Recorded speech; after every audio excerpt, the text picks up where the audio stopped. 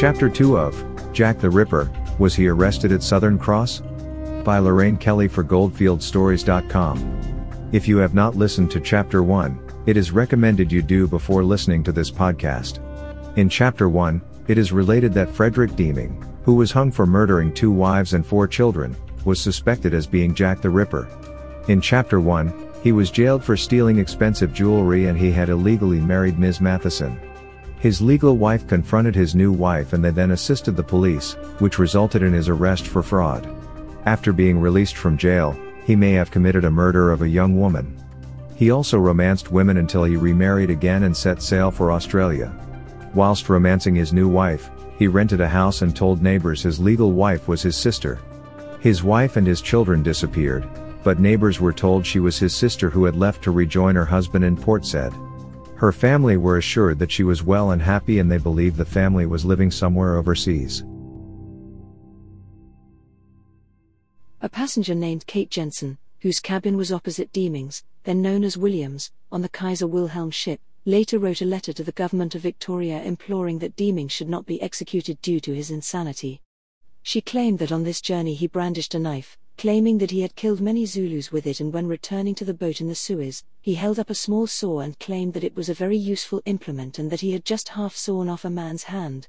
Jensen said he posed as a religious man but was happy to boast openly about stealing pearls off an Aboriginal. He directly accused her of stealing a necklace from his wife, and by the time the vessel arrived at Melbourne, many of the passengers shunned him due to his various accusations against them. Jensen stated that he treated his wife with much affection and consideration and they seemed much attached. Deeming's wife spoke to Jensen about his excitable and restless nature and that he was very eager to get to Melbourne. Jensen believed at the time he was insane, and that he must have committed the murder of his new wife in a fit of insanity. Another passenger testified at his trial that Williams appeared very pious on board and conducted several of the services himself, and always made himself conspicuous when not preaching. On one occasion he expressed horror when it was decided to hold a ball on board, and said dancing was sinful. The newlyweds arrived in Melbourne on the 15th of December 1891. Deeming rented a house on Andrew Street in Windsor, a suburb of Melbourne, giving the name Mr. Droon. The owner, nearby butcher John Stamford, had been happy to rent to the man, because of his air of respectability. So impressed by him, he at first did not even know the man's name. Deeming advised them that his sister and himself had just arrived from England. Neighbors later recalled that they did not recall seeing Emily after Christmas, but her whistling brother was seen behaving with perfect sang-froid. On the 24th of December or early on the 25th of December 1891, he murdered his new wife and buried her under the hearthstone of one of the bedrooms, covering the body with cement. He paid a month's rent in advance and left the property in early January of 1892. He set sail for Sydney on the SS Adelaide as Baron Swanston. On the voyage, he met 20-year-old Kitty Roundsfell, who agreed to marry him on the condition he got a good job. He managed to secure a position as mine manager at Southern Cross. He sent money to her so she could join him. One of the love letters Miss Roundsfell later handed over to the police was neatly written with the faintest traces of musk. The West Australian of the 25th of March 1892 reported, "It is indicted from the Shamrock Hotel, Perth, where Swanston stayed for a time before his departure to the Goldfields. He begins by addressing his prospective bride, 'My loving Kitty,' and goes on to tell her he is getting along famously in Western Australia. He assures her of his undying regard in the affectionate tones of an adolescent poet, whose passion had taken such complete possession that sleep was an impossibility and eating was altogether out of the question. He is anxiously awaiting her arrival, and looking forward to her coming with the same old painful longing that most men are supposed to feel under the same critical circumstances. He is not only loving but thoughtful, and, unlike some lovers, almost generous to a fault, for he sends her some money to go on with. The signature is that of a man who is so overcome by his feelings that writing is difficult, for the pen has staggered in the midst of a flourish, and has simulated the author's passion in copious tears of indelible ink scattered like a piece of music over the bottom of the page. Amidst it all stands out in undeniable outline the signature 'Your own Baron.' There is a lot of epistolary evidence in Miss Roundsfell's possession of a somewhat similar nature, but it is not necessary to do more than indicate its bearing, as the author of the documents is not to be placed on his trial for breach of promise. On the 3rd of March 1892, a prospective tenant of the Windsor house complained of a disagreeable smell in the second bedroom. The owner and estate agent later raised the carelessly replaced hearthstone to investigate. The smell became so overpowering they found themselves barely able to breathe. The police were called and a body was found. They discovered the true identity of the body after finding an invitation in the house addressed to a Mr. and Mrs. Albert Williams from Max Hirschfeld. He later identified her body as that of Mrs. Williams from Lancashire. They also received corroborating evidence from local tradespeople, including Stamford and his agent, a local laundress, an ironmonger who sold Deeming cement, and several carriers. A post-mortem conducted on the 4th of March found that although her skull had been fractured by several blows, the most likely cause of death was that her throat had been cut. Publicity surrounding the gruesome finding of Mather's body was considerable. Within a few days, the Age newspaper had connected the murder to the Whitechapel murders. Police now also had a very good description of Mr. Williams, which they circulated to other Australian colonies, but at this stage, his real identity was still unknown. At an inquest held on the 8th of March, it was discovered that a man answering Mr. Williams's description had auctioned a variety of household goods, possibly wedding presents, for £60 in early January 1892. At this time he was staying at the Cathedral Hotel in Swanston Street, Melbourne, registered as Mr. Duncan. It later transpired that Deeming had also written an affectionate letter, as Albert Williams, to Mather's mother several days after Mather's murder. Deeming also found time to approach Holt's matrimonial agency, as Duncan, wishing to meet a young lady with matrimonial intentions. He had also found time to swindle a local Melbourne jeweller. Mrs. Shelby of Riley Street, Woolloomooloo, thought the description of Williams resembled a Fred Deeming who had recently visited her after an absence of 10 years. She had previously been his landlady during his first visit to Sydney. Deeming's true identity was finally established. A portrait of Williams, published by the newspaper Argus, led to a lady resident of Hamilton claiming it had a likeness to Deeming's brother. The report stated that the lady, who at one time lived at Birkenhead, England, said that Frederick Deeming's wife arrived at Birkenhead about Christmas, 1887. A few weeks afterwards she was joined there by her husband, who, being very flush of cash, treated all his relatives to jewellery. He took a large house in Bridge Street and furnished it in a most elaborate fashion. He invited his brother Albert and his wife to live there. Mrs. Fred Deeming and Mrs. Albert Deeming were sisters. Shortly afterwards Mrs. Fred Deeming had a child, and her husband left for Africa, it was supposed. Time passed on, and Mrs. Fred Deeming left Birkenhead to rejoin her husband. She was never afterwards heard of. She claimed there were 3 brothers, Fred, Albert, and Walter Deeming. They lived in partnership at Birkenhead as plumbers and gas fitters, and they dissolved their partnership around 11 years prior. While Albert and Walter went to work in Lairds Yards, Fred emigrated to New South Wales. The lady said Deeming always talked big, and she was satisfied that Williams was Deeming. As there is no proof Deeming ever went to South Africa, it may have been a story he often told to explain his newfound wealth. It also provided him with many entertaining stories of killing multiple lions and Zulus. Police in Melbourne traced Williams to the SS Adelaide where he becomes Swanston. Sydney detectives then pointed the Melbourne police to Southern Cross. Fortunately, in March 1892, Constable Taffy Williams from Western Australia arrested Deeming. At the time he was carrying a dagger, 5 pocketknives, 4 razors, an axe and a black cloak. When his fiancée, Miss Roundsfell, read of her lucky escape in a Melbourne newspaper, she reportedly fainted in the street. Deeming was charged as Williams. As it was then pre-Federation, an extradition order was needed to send him to Melbourne. Detective Corsi and Max Hirschfeld travelled from Victoria to identify Williams and extradition was granted. On the way back to Melbourne, threats of lynching were made at every town. Interest in the case was high and there were numerous newspaper reports about him as he provided the papers incredible stories to publish. The New York Times reported in April 1892, Deeming has confessed to his lawyer and doctors who examined him that he committed the majority of Jack the Ripper crimes in the Whitechapel district of London. It was also reported that he confessed to the murder of his wife to the chaplain of the jail, Reverend H. F. Scott. The report was as follows. He says that altogether he made 4 attempts upon his wife's life. The first took place in London shortly after their marriage.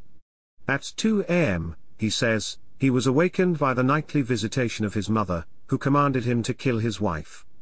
For a time he resisted her promptings, but at length, the impulse became so strong that he crept quietly out of the bed and seized a chair with the intention of dashing out his wife's brains.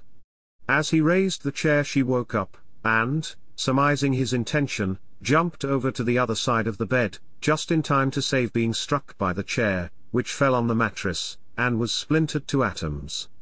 This attack he managed by some means to explain away, and the couple lived happily together until their arrival in Melbourne. Then while they were staying at the Federal Coffee Palace, he was moved once more to murder his wife, and the impulse grew so strong that he woke her up and implored her for God's sake to leave him and go away, or else he would murder her. He says that she threw her arms round his neck, and told him that she would rather die than leave him. The attack on this occasion lasted only for about half an hour. On December 18 they took the house in Andrew Street, Windsor, and stopped there on the nights of the 18th, 19th, and 20th, sleeping on the hair mattress, to which frequent reference has been made during the progress of the case, and which now remains in the possession of a storekeeper at Southern Cross, West Australia.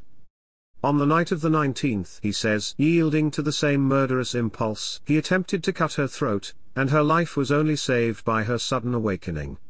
But on the following night, that of December 20th, he woke once more at 2 a.m. and found a candle, which rested on a trunk beside the bed lighted, and his wife sitting up in bed peeling an apple with a large clasp knife. He wrenched the knife from her hand and cut her throat. When the murder had been done, he was seized with an uncontrollable fear of the dead body, and without daring to look at the dead woman, he rushed out of the house, leaving the body where it had fallen among the coverings. Mr. Scott accordingly visited Detective Corsi, and a knife, exactly answering the description, was found as the prisoner had declared.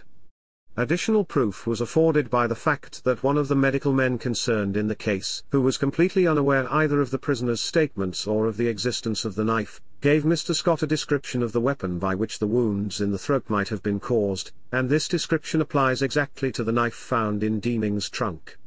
It was also pointed out by Mr. Scott that this story of the murder contained no reference to the wounds in the head. Deeming, after some consideration, replied that he could not account for these injuries and that he knew of no weapon by which they could have been inflicted. On the subject of the Rainhill tragedy, he also spoke freely, repeating with some variation of detail the account of the murder by Old Ben and Emily Mather given in the medical evidence at the trial. The prisoner was privately visited yesterday by Miss Rounsefell, sister of Miss Kate Rounsefell. To her he handed a sketch of 2 tombstones, supposed to have been taken in a South African cemetery, between which, he said, a sum of £11,000 in gold had been buried. The interview in other respects was of a private nature. After Miss Rounsefell had gone, Deeming showed himself subdued and quiet and occupied some time in writing verses of a more or less melancholy character. In the evening he was visited by Mr. Shegog, the governor of the jail, who informed him of the decision of the executive.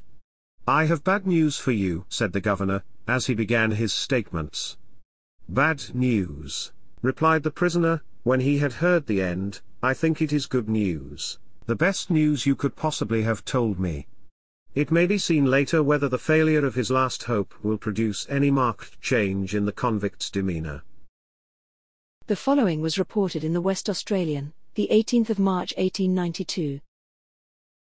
The people who met Swanston in Perth or Fremantle are very numerous if all the accounts that one hears are to be relied on, and it would certainly appear that he was very far from endeavouring to elude observation. The most remarkable rumour is that he was seen in Perth in company with a stylishly dressed woman. This is a rumour which certainly deserves investigation, as it yet remains to be seen whether it rests on a solid basis. What, however, may prove a clue of considerable value is that some photographs said to have belonged to Williams have been handed over to the police. One of these is of a cabinet size and represents a young woman fashionably dressed, but with a figure inclined to imbone point. Of course, People who jump at conclusions are at once ready to assume that the photograph represents Mrs. Williams, the victim of the Windsor tragedy, and should this prove to be the case, the value of the clue does not require laboring. That, however, is one of the many points which yet remain to be proved. Other photographs are also said to have been found. One of these is of a young woman, another of a lad, and another of an infant. It is a fact worthy of notice that on the photograph of the woman supposed to be the Windsor victim, the imprint appears to have been carefully removed. The other photographs, according to the imprint on their backs, were taken at Sheffield, Whitehaven, Liverpool, Ohio, Sydney, and Rockhampton. It is possible also that some clue may be gained from Swanston's hats, which have come into the possession of the police, and if so it will not be the first time that a hat has played an important part in a murder trial. The fact, however, that Swanston possessed a bell-topper and two soft hats such as Williams is said to have worn in Melbourne, cannot in the absence of further information afford very much room for surmise. Another statement more difficult to believe is that while at Southern Cross, Swanston gave away pieces of music, on which the name, Albert Williams, can be deciphered in the corner. Supposing that Swanston is Williams, this seems almost incredible rashness on the part of one who has apparently displayed so much care and ingenuity in destroying all trace of his crimes. Swanston arrived at York yesterday afternoon under police escort and will be brought down from York by train today. It is understood that the party will travel by train reaching Perth station at 1:50 this afternoon. The accused will be brought up at the City Police Court on Saturday morning and remanded, pending the arrival of Detective Corsi and Mr. Max Hirschfeld, a fellow passenger of Williams and his wife on the journey from England. This account of him from a person from Southern Cross in November 1900 seems to be an honest account of his impression of him. There is a certain amount of misunderstanding regarding Deeming, or as he was known here, Baron Swanston. Now, he is generally supposed to have been a cruel and fierce-looking brute, with a sort of Bill Sikes face. As a matter of fact, he was nothing of the sort. Swanston was a little man, slight, with a whitish-yellow mustache, square shoulders, with a slight suspicion of a stoop, very neat and natty, in fact dapper and a very nice man to speak to, pleasant and chatty, conceited, and generally nice-looking. He made himself very pleasant at the Exchange Hotel where he boarded, and everyone liked him very much, though afterwards they all suspected him of being a murderer from the very first.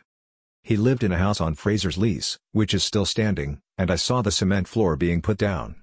One day I was talking to the manager of a mine who lived in the same place. I was about to leave when Deeming, or Swanston as we knew him, came into the room and said to us, "My little girl is coming over in the Oceana, have just had a wire." He showed us a telegram and we congratulated him and made some pleasant remarks. He left, and soon after I left also. An hour later I saw him pass by with gyves upon his wrists. He had in his possession music with the name Williams imperfectly rubbed out and quite readable. He also had a small battle-axe half the size of a hatchet and a lot of neat and ingenious articles. He told the most exaggerated stories of killing lions and panthers in Africa, and of a terrific combat with a giant Zulu whom he slew with great difficulty. He joined in the musical evenings at the hotel with great pleasure, though I don't remember that he sang or played. It is said that he had a light burning in his room all night. He got drunk only once and seemed much annoyed the next morning and never repeated the experiment. I may mention that it was hard not to get drunk every day in those times. His arrest caused great excitement here and the court was crowded. He was one of the most celebrated of all murderers and everyone has heard of his subsequent deportation and execution. Following the publicity surrounding the discovery of Mather's body at Windsor, investigations at Rainhill revealed the decomposing bodies of Marie Deeming and the 4 children, Bertha, aged 10, Maria, 7, Sydney, 5, and Leela, 18 months, buried beneath the reconcreted floor of Dinham Villa. The throats of all of them except Bertha had been cut, Bertha had been strangled. Maria was lying face downward on the left side of her mother, the baby was lying face downward on the mother, Bertha was at the foot of her mother on her right side. The murder and burials had occurred while Deeming was courting Mather, on or about the 26th of July 1891. At an inquest held at Rainhill on the 18th of March 1892, Deeming's brothers identified Marie and gave some accounts of his activities. The Rainhill murders had gone undetected for 8 months. It appears Deeming's brothers and Marie's sister had been led to believe that Marie and the children were in Brighton on a holiday and then assumed they were overseas again. Deeming had made several visits to Birkenhead to reassure Martha that her sister and the children were well. Detection of the murders was also obstructed by Deeming's lease, as Williams, on Dinham Villa, which stipulated that the house should not be sold or re-let for 6 months, because of the imminent arrival of Colonel Brooks and/or his sister. Deeming was defended by Mr. Alfred Deakin, who later became Prime Minister. The only defense Deakin mounted was that of insanity and the public prejudging of his client. The following was reported on the 25th of May 1892. Deeming's execution. On Monday morning, at 10 o'clock, the scoundrel of the period, Frederick B. Deeming, alias Williams, suffered the extreme penalty of the law, in Melbourne jail, for the murder of his wife, née Emily Lydia Mather. The prisoner slept soundly on Sunday night, and had to be woken up by the sheriff at 7 o'clock in the morning to have the irons removed. At 10 a.m. Sheriff presented the execution warrant to the governor of the jail and demanded the body of Albert Williams. The convict was then brought out, pinioned, and placed on the drop. When asked if he had anything to say, because now is the time to say it, the prisoner's only reply was, "Lord, receive my spirit." He stood firmly on the drop. Death was instantaneous. A large crowd assembled outside the jail and received the news of the execution with brutal cheers. Death seemed to follow Deeming, so it is not surprising to read of another lucky escape in Southern Cross. The following was published by Dryblower on the 18th of March 1934 in the Sunday Times, Perth. Dryblower was a regular contributor to newspapers regarding the early days in the goldfields. He was a good storyteller, so there is probably little truth in it. As you will soon read, the rescued man who is at the heart of the following story, died in Coolgardie in this story, but he retired in New Zealand in another story published by Dryblower 10 years prior. I'll repeat it anyway, as it is quite poetic and is what led me to learn of Deeming in the first place. The recent recovery of an old empty coffin from an abandoned shaft at Southern Cross supplies the last link in the narrative of an uncommitted murder. The main items in this hitherto unpublished narrative of how a one-time well-known mining man was close to being done to death by Frederick Bailey Deeming have been known to the writer for many years, 41, to be exact.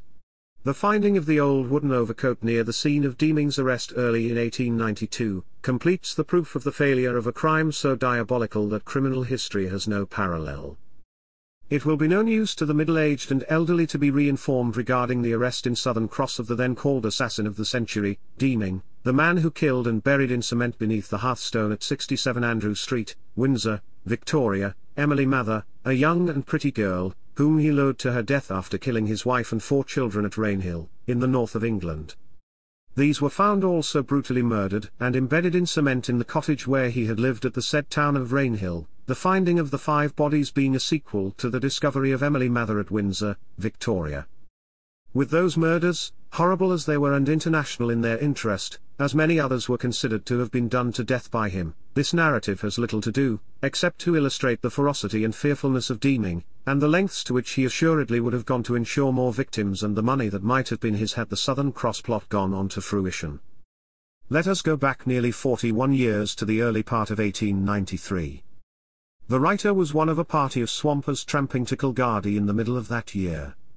Halfway across the Burrabin sandplain, an old man was rescued from death by thirst and exposure by the hearing of the playing of a piano, carried on a wagon, a campfire concert being held nightly.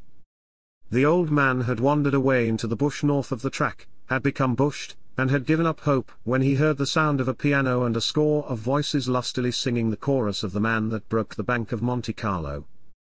The story has been told before, but for romantic realism and vivid interest, it has never been excelled. That chorus saved the old man from absolute death, and he was wholeheartedly grateful to his accidental saviors, the writer amongst them. Less than a year later he died nameless in the Rough Bush Hospital at Coolgardie. Before his poor, tired soul passed over into the Valley of Shadows he told the writer a remarkable story, the coffin but recently found at Southern Cross being one of the central items in his narrative. Many times he stopped in his story, and many times he needed stimulant to enable him to proceed. Where he had originally come from he told no one, nor was his name known. There had been a dark page in his previous life that had probably been known to Deeming, as, whenever the name of that monster was mentioned, the now passing out veteran shuddered. Sometimes, the nurses said, he spoke as if he thought Deeming was still alive and could do him harm, all their assurances being unavailing to soothe him. This was his story to me as he lay hovering between this world of light and laughter and the problem paths of the next. He had been employed as a handy and general utility man on the same mine as Deeming, the latter was engine driver. Deeming inhabited the old mud-walled hut shown in our illustration, the old man sharing a corner of it. It had originally been the Southern Cross lockup, some of the old prison bars still remaining in the small windows. One morning, after the old man, whom we shall call X, had been drinking heavily, he had some secret of his own, the nature of which he refused to divulge. Deeming threw a bucket of water over him to bring him to his senses. Then he told the old man that he, X, had been babbling all night about a crime he had evidently committed, but for which he had paid no prison penalty. Neither I nor the nurse urged him on that point. Terrified as to what Deeming really knew of his past, X grew as a timid dog under the hideous whip of a cruel master. All Deeming demanded of him he did, not willingly, but in fear. One night he returned to the hut unexpectedly and found Deeming making a coffin inside the old room he used as a sleeping place. As he turned away in terror he stumbled and was instantly dragged into the house. A heavy blow knocked him senseless, and when he recovered the coffin was gone and Deeming was apparently sound asleep. Next day when he knew positively that the man he feared was several miles away selecting timber for mining work, X searched around, and, discovering a newly disturbed part in the floor, scratched until he found the entrance to a shallow cellar. Descending the steps, he found it to be an old cooler used in the police days to hold perishables. The newly built coffin was there and seemed made to hold a very big and bulky man or woman, presumably a man. Not letting Deeming know of his gruesome discovery, he went about his work as usual. Next week Corporal Williams, now farming near Pingelly, with the aid of the mine manager, Captain Oates and 3 burly miners, got the handcuffs upon Frederick Bailey Deeming for the murder of Emily Mather at 57 Andrews Street, Windsor, Victoria.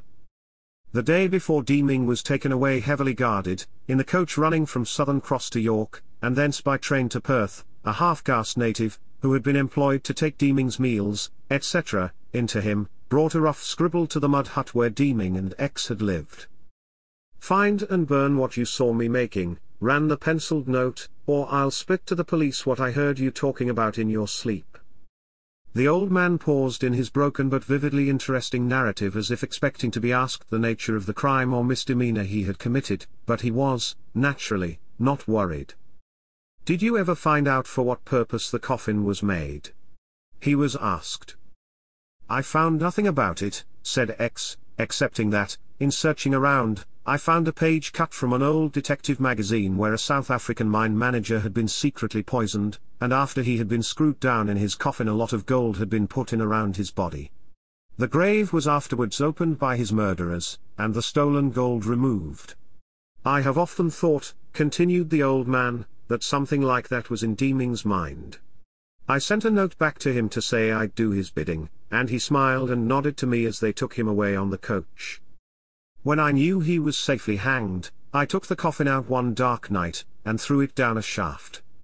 Now for those interested in the history of the first piano in Southern Cross and then Coolgardie, I return to Norma King's article that sent me down the Deeming rabbit hole. Norma's account was based on Dryblower's publications. He stated that Deeming charmed his listeners with his skill on the piano, and that his prowess as a pianist in Southern Cross had helped police trace him. However, this statement cannot be substantiated. There is no mention of it in the published police records in Covell's book, or in any of the newspaper articles I have read. Indeed, the writer of the account previously quoted did not remember him singing or playing the piano. Dryblower's story relating to the piano helping the lost man may have a grain of truth in it. However, he publishes 2 other versions of the story, and they don't state that he died in Coolgardie and Dryblower's presence. Like the version above, in one version published prior, he states that in August 1893 a swamper's wagon was carting the piano from Southern Cross to Coolgardie. Each night the men camped near the wagon and someone would play it on the wagon while they stood around it and sang. One evening at about 9 o'clock on the Burrabin sand plain, a half-naked elderly man, gasping and gibbering in a most piteous manner, crawled on his hands and knees into the light of the campfire and motioned thirstily for water. The next day he was able to tell them his story. He and his mate had been among a party traveling with a team 2 days ahead of the wagon carrying the piano. He had wandered off the track and had not been able to find his way back. His mate, who classed himself as an expert bushman, did not stay behind to search for him but went on with the others. The lost man said that just when he was almost delirious from thirst and fatigue, he heard the tinkling of a piano in the wilderness and made towards the sound. When the man and his rescuers reached Coolgardie, they went straight to the little tent hospital where the old man stayed under the care of the nurses. The others searched for his ex-mate. When they found him, they gave him a good belting and sent him on his way back to where he came from. Another version he gave 10 years before the above version is as follows. With the wagon was himself, a few musical mates, including Billy Hanson and an older New Zealand prospector known as Maori. Maori wandered off to inspect some promising quartz and did not return. The next day the team moved to the Burrabin sand plain. They discussed what may have happened to the old man, and a driver said he found his swag and that his mates were still on the team. They searched for the man, but his mates said that he had often talked of going back to Southern Cross. As many teams traveled on a nearby track, they assumed he got a lift with one of them. That night during their concert, poor old Maori was heard calling out near their camp. He found them by following the sound of their singing with the piano. They left him to recover at Snell's old shanty tavern at Burrabin Rock. When he recovered, he returned to Southern Cross after being given a few ounces of gold from the locals. Dryblower then claimed that Maori's ex-mates were tried before a roll-up judge and jury and were given 24 hours to leave the field by coach, team, boot or wheelbarrow. They were fined 2/3 of their cash and were forced to sell all of their supplies and tools. They sent the proceeds to Maori, who was then at the public hospital in Perth. With the proceeds, he returned to New Zealand. In this version, he didn't die relating the story of his lucky escape from Deeming's murderous rampage. It seems as though the tale gets more colourful as time progresses. The piano on the wagon did exist and was most likely delivered to Farnes Club Hotel in Coolgardie, as Arthur Reed claimed in his book Those Were the Days. Dryblower's early account verifies this fact also. Farnes Hotel was the gathering place for the Bohemians. Some of the men who gathered around the piano were quite talented, and one, Albert Waxman, under the name of Albert Wayon, later went to London and became a big attraction in the music halls. Other singers were Ben Strange, Billy Hanson, and Sam Bennett. The last two were known locally as the musical twins and were much in demand at social functions. By 1900 the piano had become so well used that Farnes sold it, and replaced it with a new one. The buyer of the old piano purchased a part of the early history of the Eastern Goldfields, and it was the centerpiece of a couple of good yarns, no doubt told around the campfires at the time. It was even reported that the story became part of Edward Ford's lecture tour of England, further extending the reach of the colourful story. Thank you for listening to this podcast. If you enjoyed this podcast, please subscribe. Written and produced by Lorraine Kelly for goldfieldstories.com. More stories and information is available on the website. Thank you.